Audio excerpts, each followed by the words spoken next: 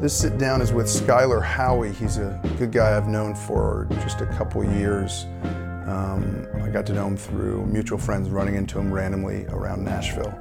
And I had seen some of his video work and heard about his work before I even put a face to him. But it's been good to get to know him and even see him around town from time to time, shooting at different events and whatnot. He does video stuff, and we dive into a lot of that, what it's like in this area or in this time period, doing video and balancing business and creative and all that stuff. We also get into some early on conversation stuff about, I guess it's more of a reference to anime and Star Trek. But it's a good conversation, and he's a solid creative guy. So either way, here we go.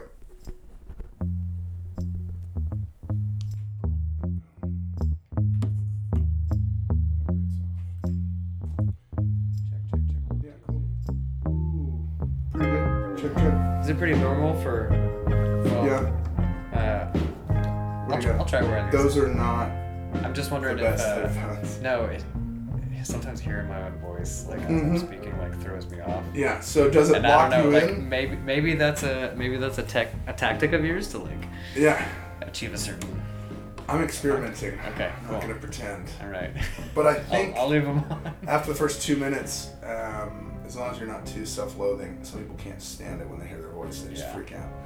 It's your voice. It is. It's the only one you have. I was complaining about how my beard grew out 3 years ago to a buddy of mine, and he corrected me and said, every beard is amazing. It's just how your face does it.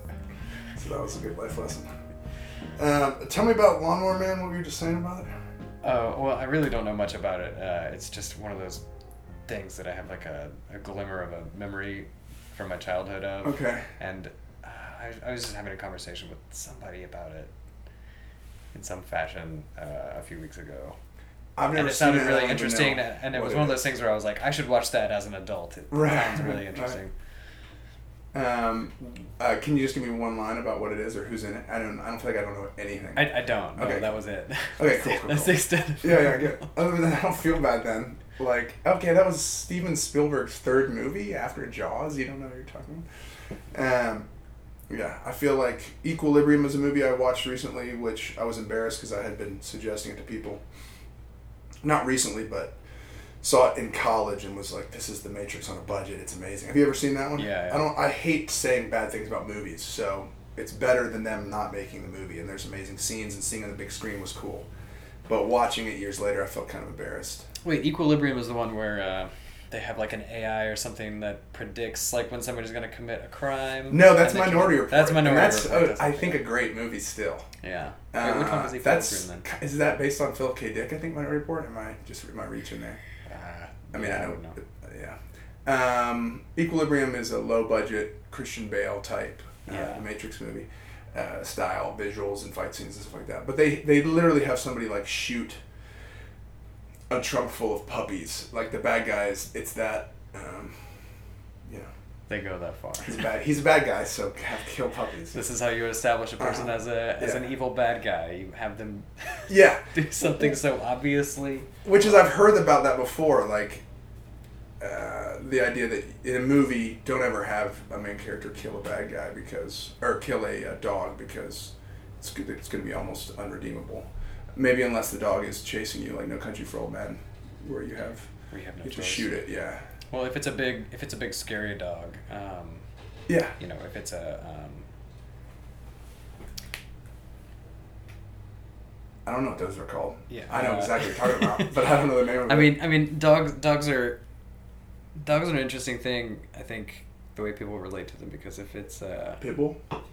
well, not necessarily the breed, but like Yeah. in film, I feel like you can portray dogs two ways, like or you know, it can be companion or it can be like this ferocious creature. Like Right. what's the one where I'm drawing a blank here, and this is going to happen a lot during the Okay, course so of this interview. No, that's cool. This is the maybe that we're stumbling into. That there's kind of two archetypes for the dog in storytelling. Well, and I feel like even so, what's the film where the lady's trapped in the car and the dog is trying to escape the dog the whole time?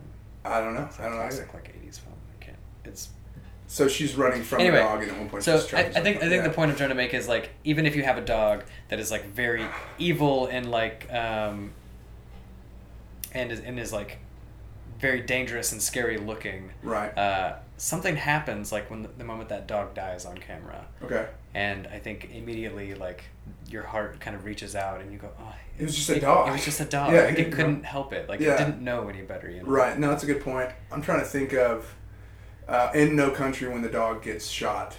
I don't feel really anything besides a moment after I feel that the guys that trained that dog to be so mean, what a bummer.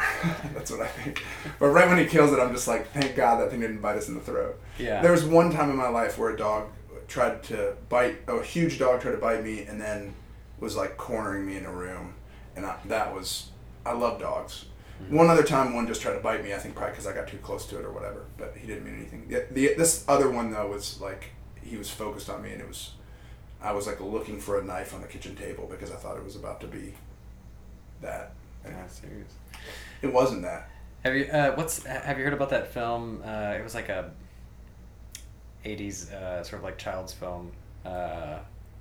Popular favorite, in the same vein as like Homeward Bound or something, but okay. I didn't watch this one growing as a kid, but apparently as they Homeward Bound I watched when they were filming this one, there was a scene where like a cat goes over a waterfall or something. Is that not Homeward Bound? That there is a waterfall scene in that movie, and maybe I'm mixing two stories here. Or the waterfall animal archetype, but there was the second thing we're still. But just when you're a kid, you know, like nothing seems like more impending than a waterfall. But there's this scene, and apparently when they were producing it, they were making it in like China or something. They had to do multiple takes. 20 cats. And they were just throwing cats over the waterfall and just letting them die. Yeah. They just went and collected a bunch of strays. I heard rumors about that with lemmings. Like the lemmings don't actually just jump off. That was a documentary, but I never looked into that because I could care less. I never even seen a lemming, but I played that game like crazy. Yeah, me too. Like crazy. Yeah. 1 second to focus. I'll like ask you what you've been up to, but 1 second to pause and focus on the game, The Lemmings, because that was amazing. And I'm glad you just said you loved played that game. That was like you could either build a bridge, right? You had like the blocks. You could dig. Yeah, dude. I always think of SimCity in terms of being a kid on a computer because I was big on that one. Yeah. Turn off the destruction option, so no tornado would ever mess with my city. So you could just build an immaculate Inception Tower of Babel. Oh, totally. Yeah, we spent a whole lifetime there together. But Lemmings, I don't think I've thought about that for 15 years. Yeah, that was the first game I ever played, I think. Cool. On a computer. Check. Right. Anyway, it's good to have I'm not going to put Lawnmower Man on my list, but when you see it, let me know. Okay. I will. Recently, I've been triggered to get into. Somebody's been pushing me to get into more anime stuff, and I've dipped my head into that in the past and dug some stuff and missed some stuff, and I always feel kind of bad. Like maybe I think I get Star Trek a lot more now, but it was back in the day when I didn't understand Star Trek. I was like, I don't really like it, and I don't mean anything negative by that, but it seems to like break people's hearts. So I want to start stepping into anime. But that's the last kind. Did you like snoop through my past or something online before this interview or something? No, is that what you're doing? No, well, I just feel like with the exception of like really old friends that have known me since high school, like very few people probably know that I used to be pretty nerdy and very into anime and Star Trek, yeah. Okay. Oh wow. Okay. Yeah. Cool. Star Wars I didn't say because I feel like I get it. I mean, I was raised on that. Star Trek. My favorite stuff in that is literally going and finding the old. I mean, I'm sure you could get it online, but hard copy to me is more interesting. But the old discs that have like 2 or 3 episodes of the like original TV show. Mm-hmm. Okay. The set design is hilarious at times, or a bummer, or the timing is actually better than when I watch Friends again. You know what I mean? I'm like, oh, this timing actually holds up better than at least the far as like their forecast of the future, you think? No, just like the beats and just the way they respond and talk to each other. I just relate to it. Like when I watch 90s comedies now, it feels more surreal than the original Star Trek. Oh, okay. Maybe I'm reaching to try to make, I don't know. But anyway, I dig it more now, but maybe I'll ask you. I mean, is there besides Akira, which I've seen and dig? Right.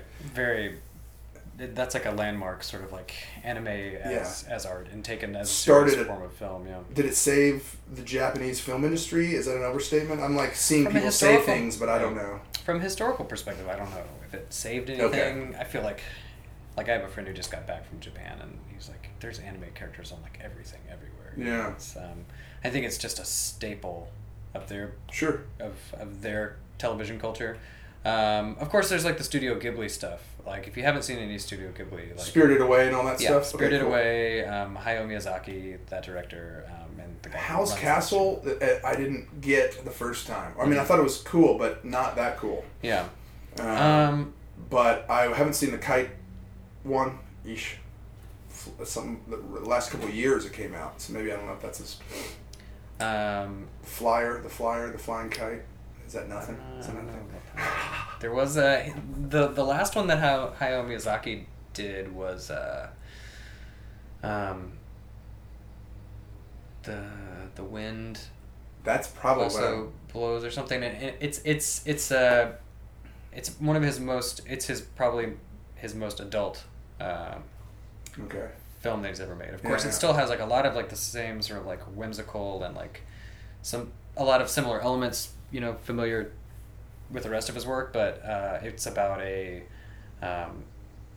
Japanese aircraft engineer. Designing aircrafts, airplanes from like in the years like leading up to World War II. And sort of like his, just kind of like about his life but him pursuing his passion of like wanting to fly, but then he can't fly because of his eyesight or something. And so he becomes a fantastic engineer, and he ultimately like designs the suicide bomber plane. Oh wow! Even though he was like very much opposed to war, but it was kind of just out of necessity. And I don't know, I never thought about it this way, but maybe there's something in that story about that conflict that we had talked about before, of just kind of like pursuing something and like the balancing act of like integrity versus money, more or less. Right. The conversation of you can use money for good. How much do you put up with or deal with stuff you don't love? Yeah. To get something done that you do dig. Where's the line there? Right. Even when you look at people like John Cassavetes, who would just act in movies, I have no idea if he dug them or didn't. And then use that movie to make his own stuff. I think the guys that produced The Monkees turned around and put money into, or at least made Easy Rider happen. So that's like, I don't know. The word sellout is kind of an illusion that I used to believe in, because I didn't realize that, and I might have just said this phrase, but it comes to mind a lot, like the idea of like, on your way to the hospital, like the car that was built or the road that was paved for you to get to the hospital that was built, that's already been tainted with whatever purity or non-purity of sellout or not. Somebody had to get out of bed to make that hospital. If it was even one day where one person didn't want to get out of bed right then, there's a certain level of sellout involved in that, right? From the second you enter. So you don't want to go full steam and just start making the Monkees, even though they're great. Isn't that kind of a frustrated version of, I don't know if frustrated is the right word, but that's just the Beatles cleaner, maybe, or American Beatles to cash in. Yeah. And then you turn around and do something totally independent that's revolutionary and borderline dangerous with Easy Rider, I don't know if I'm going off too far there, but... Well, I think, too, that there's, everything is contextual, and I think, I don't know, I don't really approach, I guess, life in general in binaries, black and white, so, I mean, people could be capable of making really rad stuff, that they're really into and more passionate about, and they can also be capable of making really lame, shitty stuff. That they're passionate and into, or not. That they're, sometimes the same person, obviously doing it for, one project into the next. Yeah, the same person. Yeah. You can make something great, and then you can make something that's, selling out. But yeah, I mean, it's when you try to. That phrase is stupid. I don't even want to I agree with you too. You did air quotes, but I'm like, even with air quotes, it's I mean, if you have $1 billion, maybe the several people that do, and then you're doing, like we said a second ago, like Monsanto commercials. Right. That isn't. I guess that's maybe this illusion of some fantasy where that would happen, and we could say like that's selling out. But I don't know. I just feel like once it occurred to me that I was mowing lawns and didn't want to, I was like, I've already crossed the line. I'm getting paid to do something I don't want to do, you know. So I'm not going to tear off on it, but I don't. This idea of never being, you know, touched by impurities of whatever. I don't have enough energy or emotion to freak out about that 100%. You know what I mean? I just want to be honest about moving forward with things I like, and then getting out of bed some days when I don't to do whatever it is. You know. Anyway.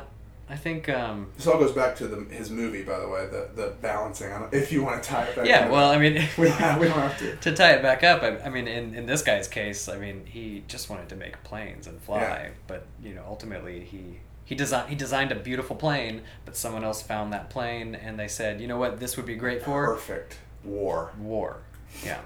So no, you know, sometimes it's just out of your hands too. I mean, Yeah. like you can make something that's really great, and then somebody can just take it and use it for something else. I think I'm actually pretty okay with that, or even people misunderstanding it, or even people not liking it, or even, you know what I mean? Like if you do something that you feel good about, I don't want someone to take a stick that I whittled and kill somebody with it. Right. But I understand the concept of that's not my responsibility. Right. Just because I sharpen that stick, which that starts to tempt us into a social, like, you know, having to censor somebody before their followers go out and do something crazy. Which brings us back to Minority Report. Yeah, exactly. Exactly.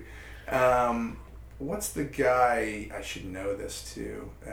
It was like his debut kind of. Colin. There we go. Boom. This all comes back to Colin Farrell. So now, eventually, getting through that extra little exciting tidbit, what have you been up to the last few weeks or the last few months in terms of balancing the get out of bed when you don't want, or get out of bed when you do, or being stoked about projects, or like what kind? I saw you out shooting recently, and was asking about your rig, which looked awesome and super stable. But I don't know. I mean, what have you been up to? Even the last couple of days, or we can go back further. But there's not, you know, a specific. Most recently, for the very first time, I did the 48-hour film competition. Oh, film, right on. film project. Was that? It was like 2 weeks ago. Okay, just now. I think. Yeah. Maybe 3. Yeah, I've wanted to do that for years, but had never really been able to convince enough people to kind of like go in with me. They'll say yes like 2 months ahead of time, but then the week ahead they're like, no. Yeah, exactly. You know, things come up, Sure.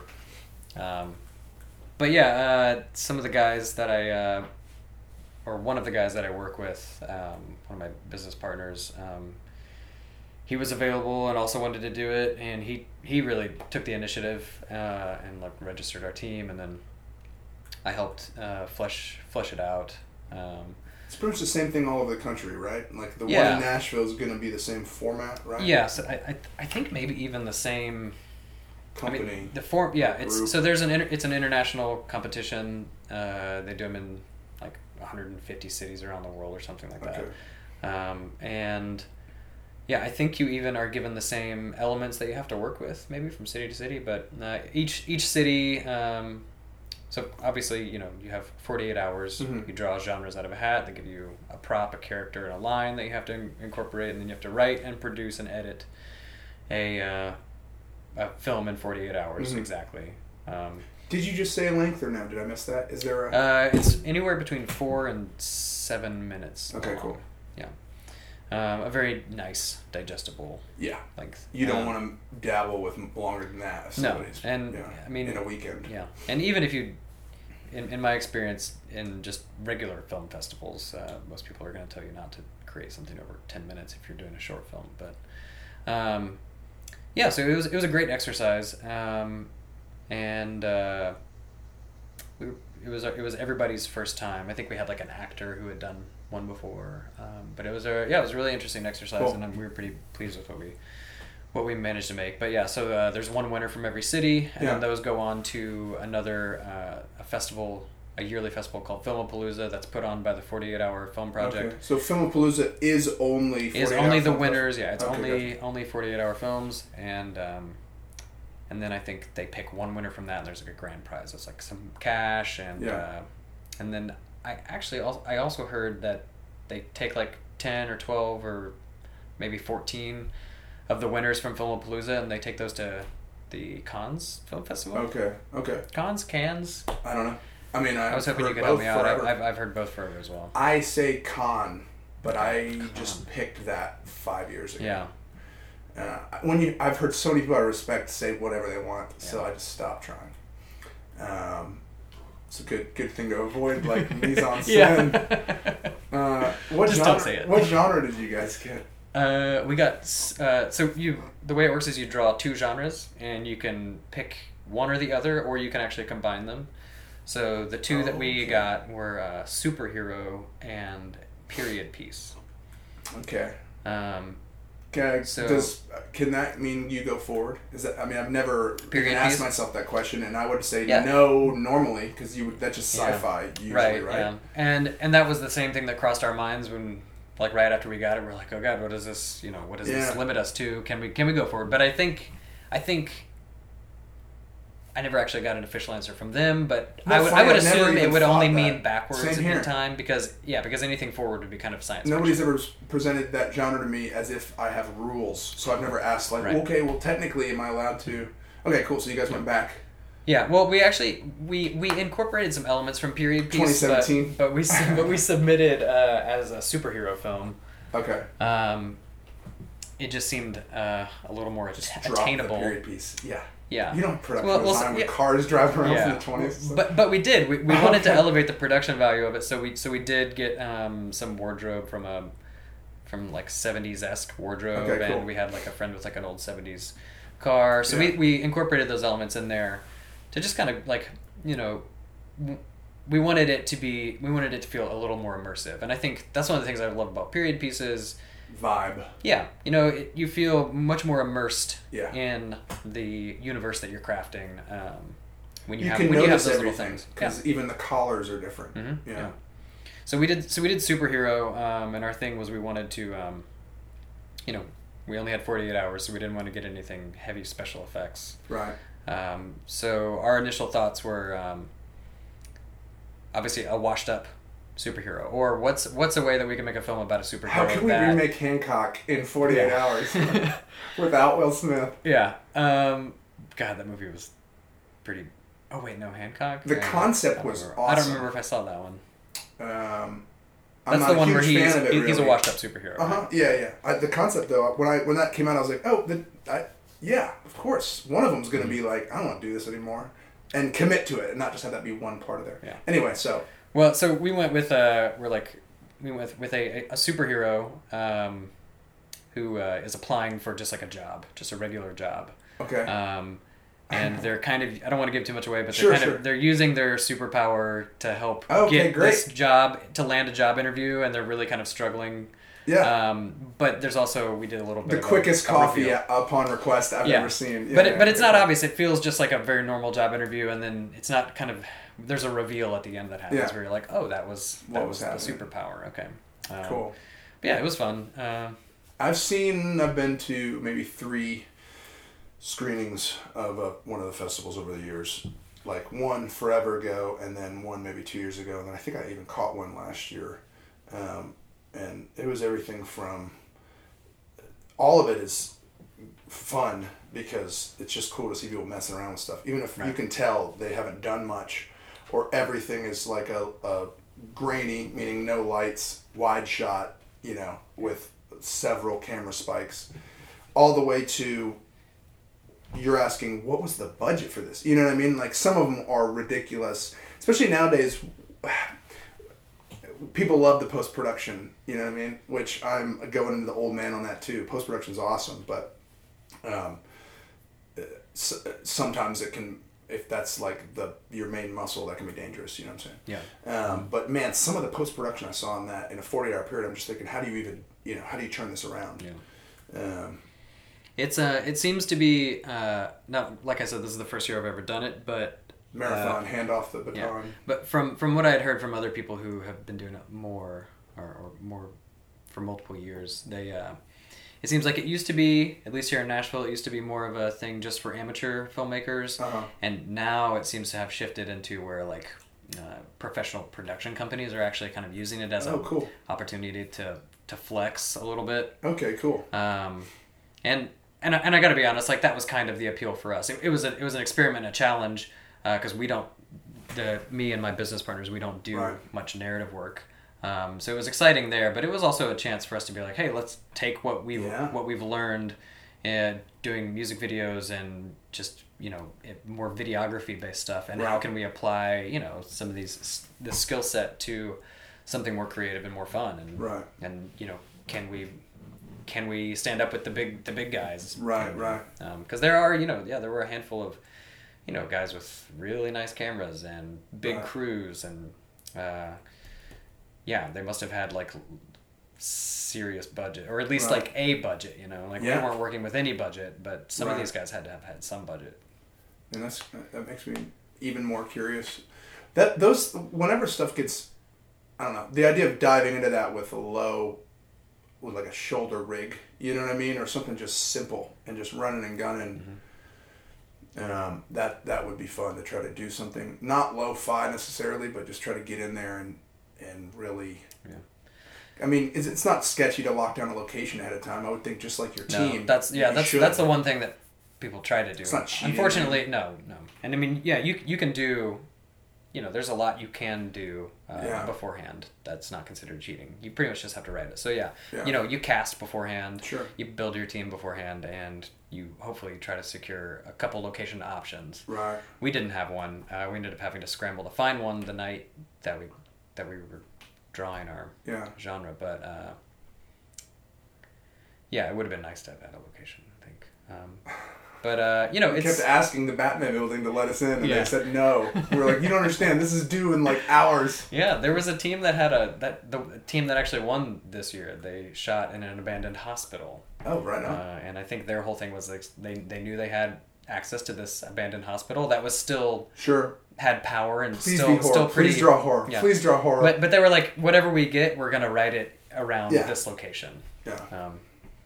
But yeah, it was I think going into something like that, it's like, if you just went, like you said, just with like a shoulder rig, I think you just have to play to your strengths, Yeah. And so if you're gonna have like shaky camera movements, like embrace that style, right? Lean into it a little bit. And even that, if you're gonna do not even literally shoulder rig, if you're gonna do shoulder rig, hand the camera to somebody that's steady, because even like, oh, it's, go do your thing. If it's shaky, that's okay.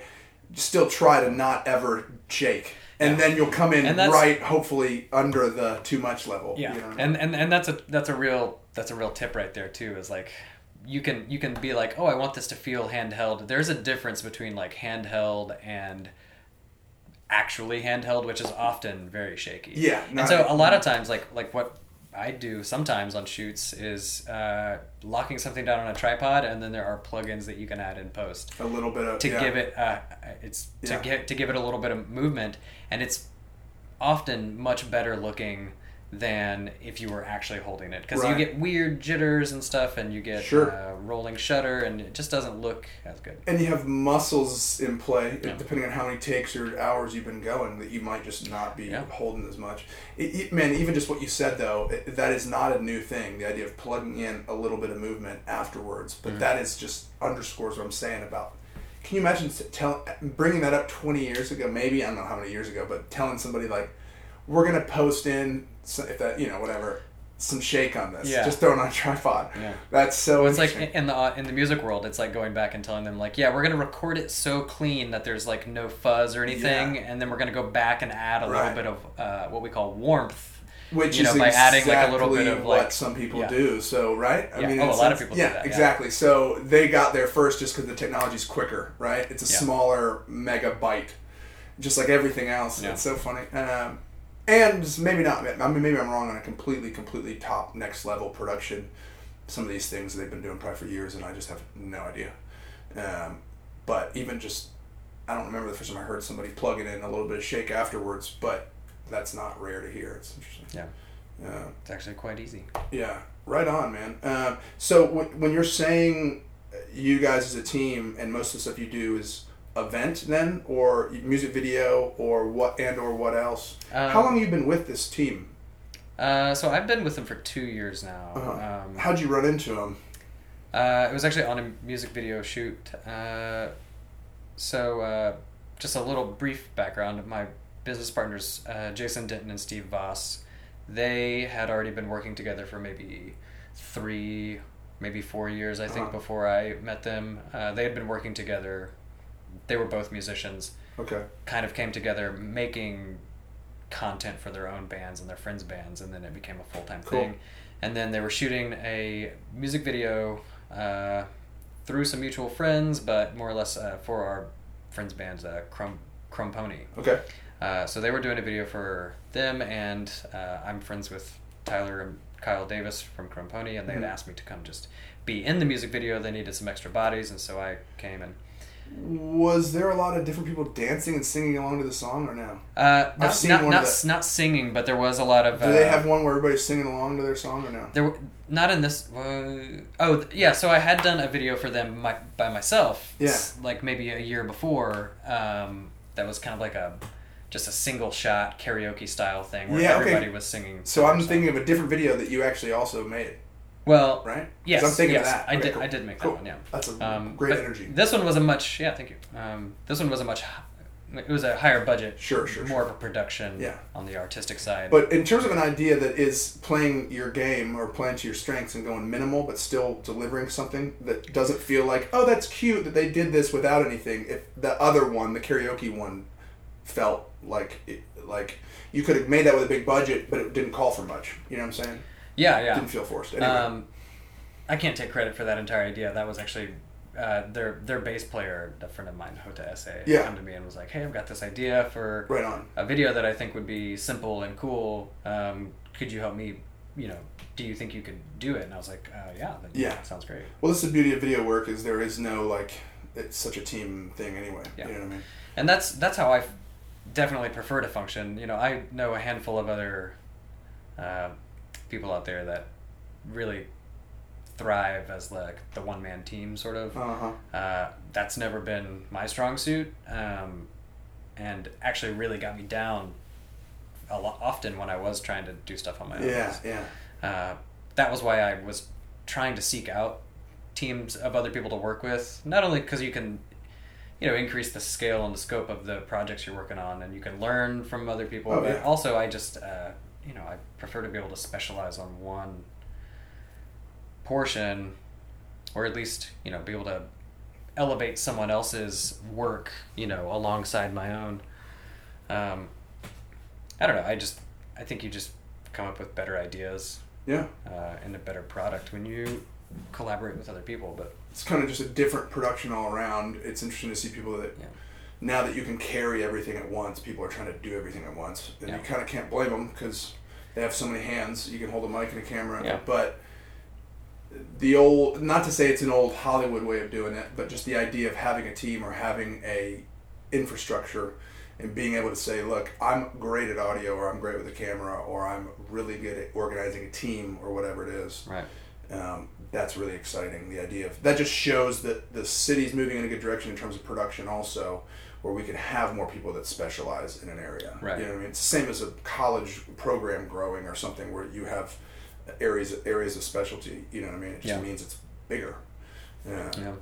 It's a thing. It's a strange thing that I feel like it feels a little bit circular to me, I guess, because I went to school for film and television production at the University of Alabama, and it was a very old model program in the sense that was it more TV or more film or both? It was more TV. Okay. A lot of people there did broadcast news and that sort of thing. That's a common that's a big question when it comes to a program, I think, right? Yeah, I think so. And this one was definitely not centered around film, but they did have a small little track you could follow if you wanted to go more to that. But either way, at the time, 2008, 2009, they were still very behind in the sense that they were teaching everybody how to essentially work your way up through, learning the ins and outs of a major Hollywood production. Right. Start as a PA. Here's all the things that you need to know to like do this, and right. They weren't teaching anybody. It wasn't a film school. I'll say that. But then upon graduating from that, like obviously, like at least here in the South, like there weren't any jobs for that sort of thing. Right. At least not that I was plugged into, and everybody that I knew that was doing cool stuff just had, a Canon 5D, a There's little no DSLR or infrastructure something. in the Southeast. Yeah. And so everybody I knew that was doing cool stuff was just like had DSLRs and they were just making music videos. So, right. And not to push me into the one-man team thing.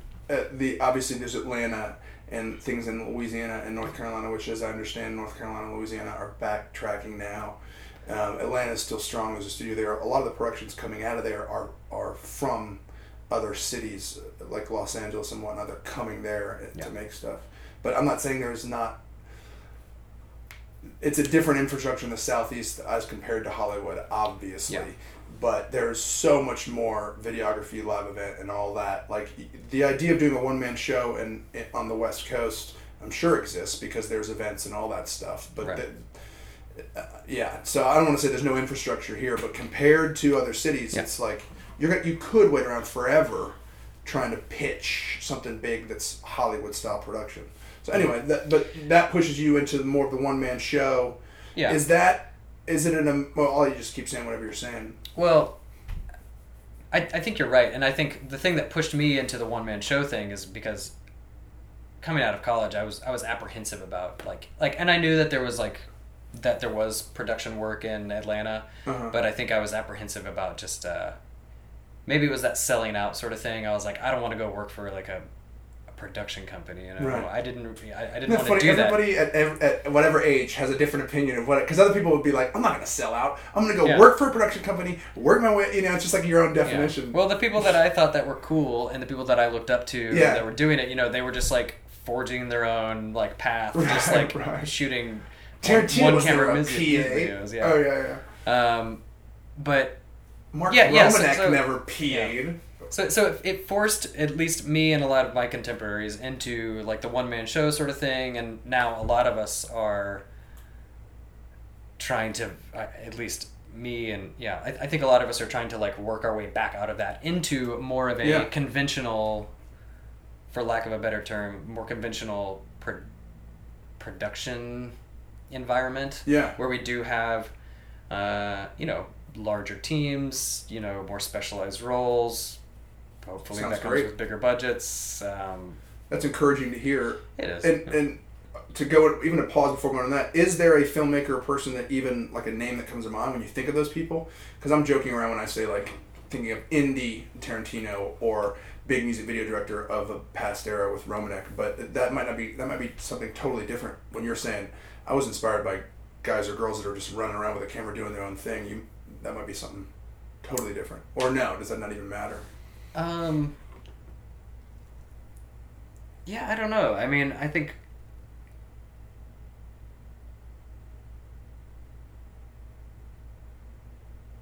can you rephrase it for me a little bit, because I guess in a simple sense, who inspired you, if anybody, and it might just be the idea of it, because there's certain topics that I'll see a handful of filmmakers, it's not any one person, but like, I'm trying to think, even for me, when I saw Swingers and Bottle Rocket, those are two important films for me, because I'm like, you can make I'm sure they were out there, but in 95, I hadn't really seen much where you could make a movie about dudes that were pretty much regular people, and somehow this is a movie. You know what I mean? For so long it was, Tommy Boy I liked, and that was kind of a regular person, but that's Chris Farley, it's a different thing when I was even younger. But those movies blew my mind in terms of, this is more engaging to me than the idea of, you get to hang out with Willy Wonka for a day, or with Elvis for a day, or here's a biopic on, you know what I'm saying? Like, that stuff's cool to me. And nothing against Willy Wonka, that's some awesome stuff. But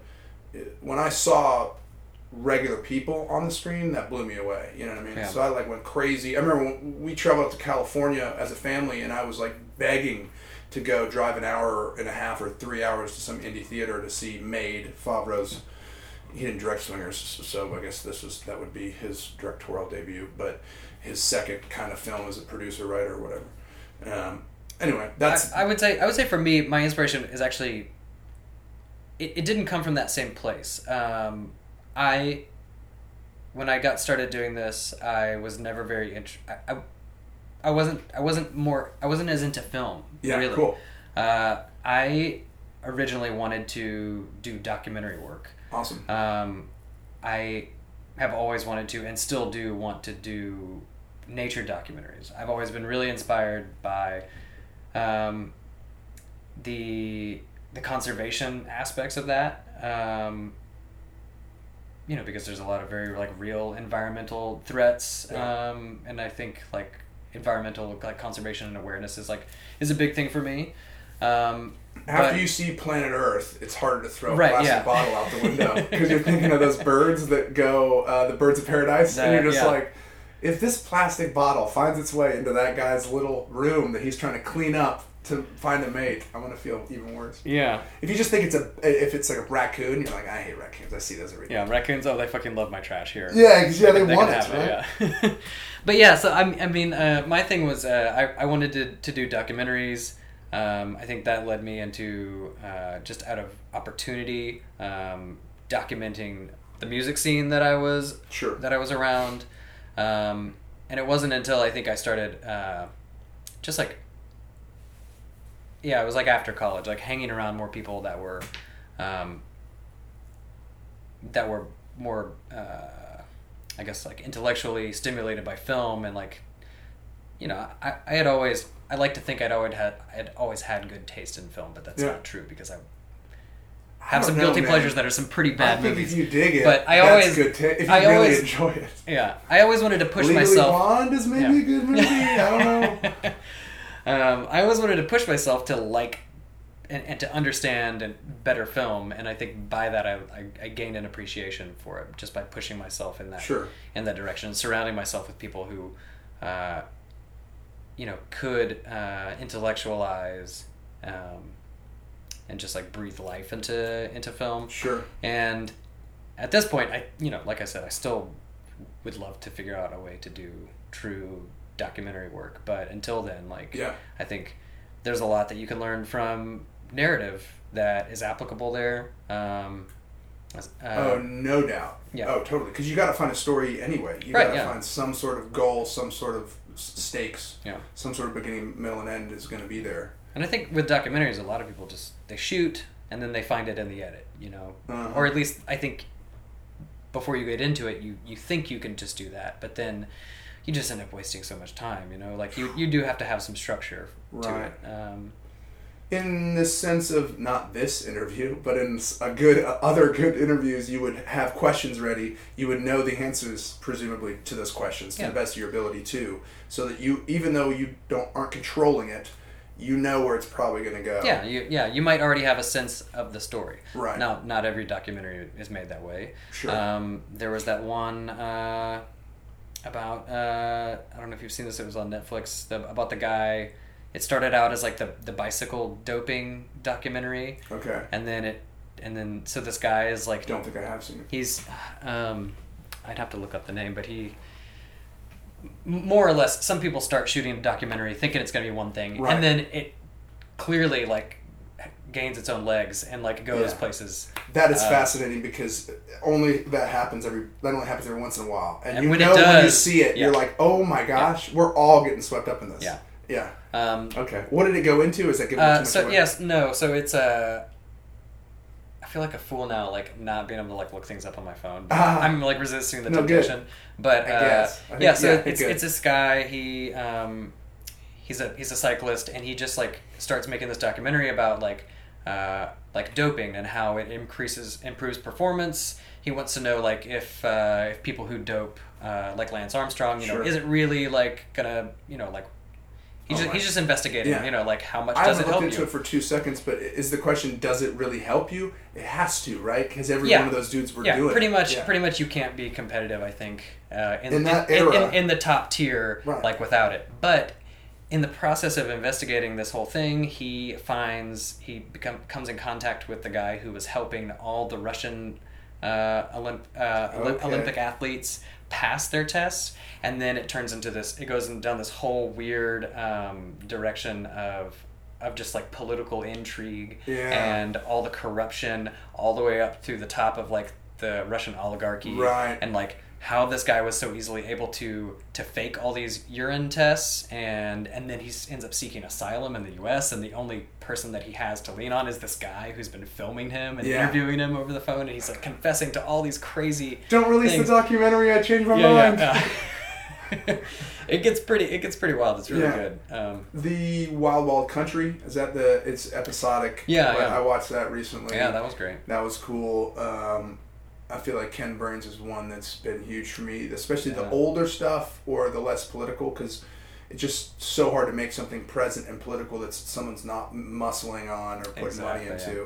And there's nothing wrong with GM or Chrysler or whoever put money into a documentary, but who knows the true story there. Yeah, I love Ken Burns stuff. Civil War is a great one. Awesome, man. Yeah, I've like laughed and cried watching that. Mm-hmm. And then the baseball, I don't know if you're a baseball fan or not really. But that documentary is ridiculous. It's a Ken Burns documentary? Yeah, man. It's 9 parts all through the innings. Yeah. And then they have the 10th inning too, which really just kind of focuses on Barry Bonds' dad, which I kind of... Is the whole series just about one game? No, it goes through the very beginning all the way up. So every inning is like a new couple decades or so. Cool. So, I mean, and that's part of the reason why baseball is so fun to me is it's like Babe Lincoln was like...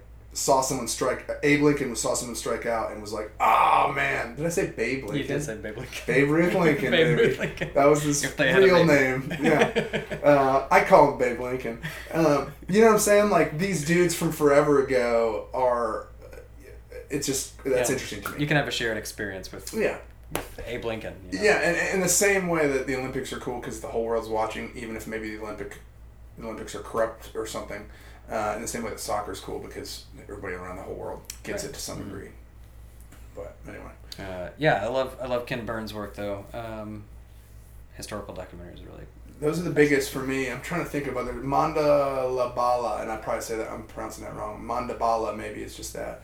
It's a documentary that I saw forever ago now about kind of focuses on I think kidnapping. And ransom and corruption. I want to say Buenos Aires, but I might be making that up. I feel like that's bad to be like talking about corruption in a place and not know. But that's interesting because they would dropping accusations over here. Yeah, so they would interview doctors that helped with. I think it was like ear plastic surgery because that was a common way to show that you would really kidnap somebody. They had like a frog farmer who was involved with these. I mean, it was... Hold on, go back. Like cutting off someone's ear to like prove that you would kill them. It became so common in the kidnapping ransom side that this dude's practice started to pick up from... So that was pretty interesting just because I'm thinking like, how do you even make this and get out of there with your camera? Yeah. But I don't know. I mean, a lot of the documentaries I fall into is just people and starting businesses or projects and their battle with it. Is there like a stand for you on documentary? Is there like a stand-up core? I mean, you're saying the more you do it, the more you want to have a plan. But is there, in the same way that people probably could fall in and out of love with the idea of just get an interview, find B-roll. You know what I mean? Like that almost is how a lot of people probably start making documentaries and then you get away from that. And I bet you sometimes you go back to it because that's the most simple, I don't know. Yeah. Is there anything you've seen or every project is different, you feel like? I think, so every project is different. I think there are like standards and practices that you develop that, like you said, you can very easily fall into.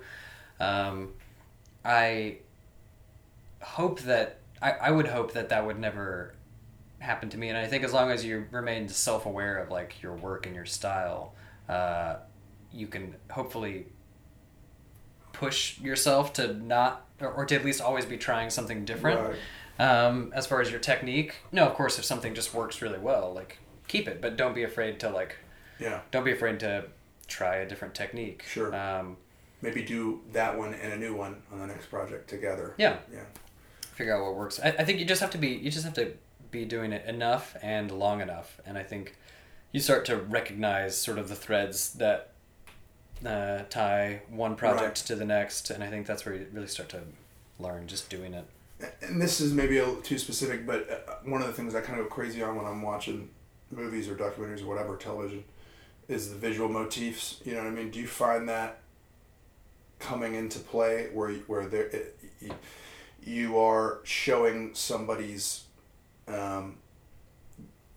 spectacles that were given to them from their grandfather throughout the whole, you know what I'm saying? Like I just feel like when I watch The Graduate, I'm just thinking water means loneliness. That's huge the whole time. You know what I mean? Mm-hmm. When I'm watching Inception, I feel like if you see curtains or if you see kids running away in slow motion, it means you're losing your mind. That stuff comes into play in documentaries, but do you even feel like is that something? I don't know the best way to phrase it. You mean as like a narrative element? Yeah, like using elements from narrative. I'm sure it is, but I don't know if you even think that way that much. I don't know that I mean, do. I don't. I'm not producing documentaries. Yeah, right. I'm even thinking like, you probably wouldn't get there if you're doing a music piece or an event piece where you're like shooting the Tomato Festival and you're following Tomato throughout, and that's the motif, and that's stupid. So I don't know. I'm kind of reaching and figuring it out with you. I mean, I think there is. I think there is really something to be said, and I think that's something that definitely like sets a documentary aside. Is when you do find like those certain elements from narrative work that you can incorporate into it while still keeping true to the subject matter, without heavily skewing anything. I think there's a certain amount of journalistic practice, I guess, that has to go into a documentary, but you can also take a lot more liberties, Sure. Like you're making a film. You're not reporting on something. Mm-hmm. Yeah, I mean, you're finding a narrative, but you're also constructing a narrative to a certain extent. And is the journalistic side of it, is that one of the main things that grabs you, or even just the fact of like the excitement of I could just look at something long enough and it will become interesting? Obviously not, you know what I mean? You gotta be careful if your movie is boring because it's just staring at something for too long. But that's the idea of documentary, is like I'm casting the planet or the universe, or you know what I mean, and I trust it enough to. Is that something that engages you, or is it more the fact that like we're gonna get to the truth, or is it just like neither of those? You just like the doc. I guess I've always just been like naturally curious. As a kid, I really loved just like all the other students would hate him, but I really loved just like the educational like stuff like that you would watch in like history class or like science class. And I just love the learning. Came on in school was awesome. Well, yeah, everybody. I mean, if for no other reason than just getting to like close your eyes and put your head down because the lights turn off. Yeah. But I just I think I'm pretty curious, and I don't know. I just like getting to learn things, and honestly, I even like kind of enjoy the interview process, like in documentaries, like sitting down and just like getting to know someone, like learning what makes them tick. Or if it's like an organization or some sort of structure, like learning about it. I think it's just fascinating for me, and I feel like I can take that my own amount of curiosity, and if I can take that and spin it or form it into something that somebody else might also find interesting, then I'm just making. I just want to make documentaries for myself, really, just because I want to learn about stuff. Well, I think at first it has to be that, and then once you're done with a piece, you're like, oh, I wonder if this is now a part of a conversation. If I put it out there and someone watches it, then we're now conversing about this. You know what I mean? I did one more like corporate shoot. I did a major event, and it was just lectures for a weekend or for a couple of days about basically construction on a huge scale. And that actually was really interesting. I was so surprised at how, I wouldn't want to do that all the time, but I'm just sitting there making sure levels are good and exposure and all this. But you're absorbing, I absorb that information. Yeah. And I had no idea, just because I watched The Graduate too many times. I could have been looking into a major construction, you know what I mean? Yeah. So I dig it in that sense too. And of course that's like the foundation, like you said. That's where you start. Is just general interest in a subject or a person or a story. But I think the execution of that is really where the craft comes in. You Right. know? Like being able to,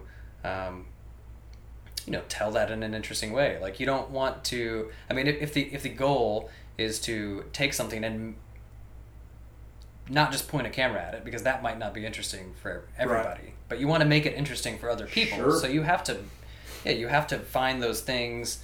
Find the things that are true to it and that you can bring forward so that you're not skewing anything. I think it's important for a documentary to be. Yeah, I think there's a certain amount of like truth that has to be maintained. And how can you get in there and put us in literally their POV or whatever it is? Like, oh, this is what it feels like. This is what it sounds like when you're lacing up your boots before you go on the job as a police officer or whatever. I think there's a certain element of like compassion in producing documentaries too. Right. And, if you can, like making a murderer, for example, on Netflix. Dude, I feel like so many people, like this is just like a poor, white family that probably nobody would have been able to sympathize with. Often probably would have just been labeled as rednecks. But I feel like after that documentary, they did such a good job of, not only uncovering like this crime, but just humanizing the person. Oh my gosh. Putting you in their shoes and spending enough time with a person that you would not otherwise spend time with. Yeah. To where you can understand them and you can empathize with them. And that maybe is it. It's the spending time with them. Like if you spend enough time with somebody, a character or a person, it might take a while, but there's been people that whether work or whatever situations where I've been like, I don't think this is going to be fun for me ever. And then after a while, I realize, oh, you know what? He's pretty great at this, or she's actually pretty hilarious, or you know what I mean? Mm-hmm. That documentary definitely did that for me. And you're wondering what else going on behind the scenes, but at the end of the day, you're also thinking they're kind of pushing this kid to confess. Yeah. So. This makes me want to throw up. I hope I'm not getting played by these documentary guys, I still don't know if they ever really got to the bottom of that, by the way. They released them, or they were going to release them, and then they didn't. I think the youngster is still in prison, which that's a whole nother 17-hour conversation, the prison system. Part we have one. time for that. Yeah. It's crazy. But it definitely humanizes what maybe people would consider to be the most bummer family in the community, or the trashiest. And I think to speak to that documentary series, like it was. And I don't mean to make light of this guy being in prison, by the way. I know we're laughing about the prison system, but I'm laughing because it's so freaking overwhelming that you're either gonna, if you're honest, you're gonna giggle because your brain hits infinity confusion, or you want to cry because you're just like, I'm paying to keep people in cages. These crimes better be 100% and extremely violent. Anyway.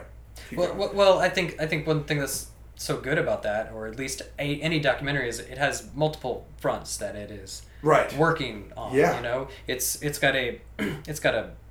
appeals to your sense of justice or injustice. There is there's the systemic aspect of just the justice system. Right. And there's just like this otherness. You're becoming familiar with someone outside of your own usual sort of like circle. Which is so easy to think this is just how life is. I mean, even if you know it's not, when you get in your own rhythm, I mean, even just watching the Wild Wild Country, it's the same thing. Mm-hmm. Or any period piece or anything.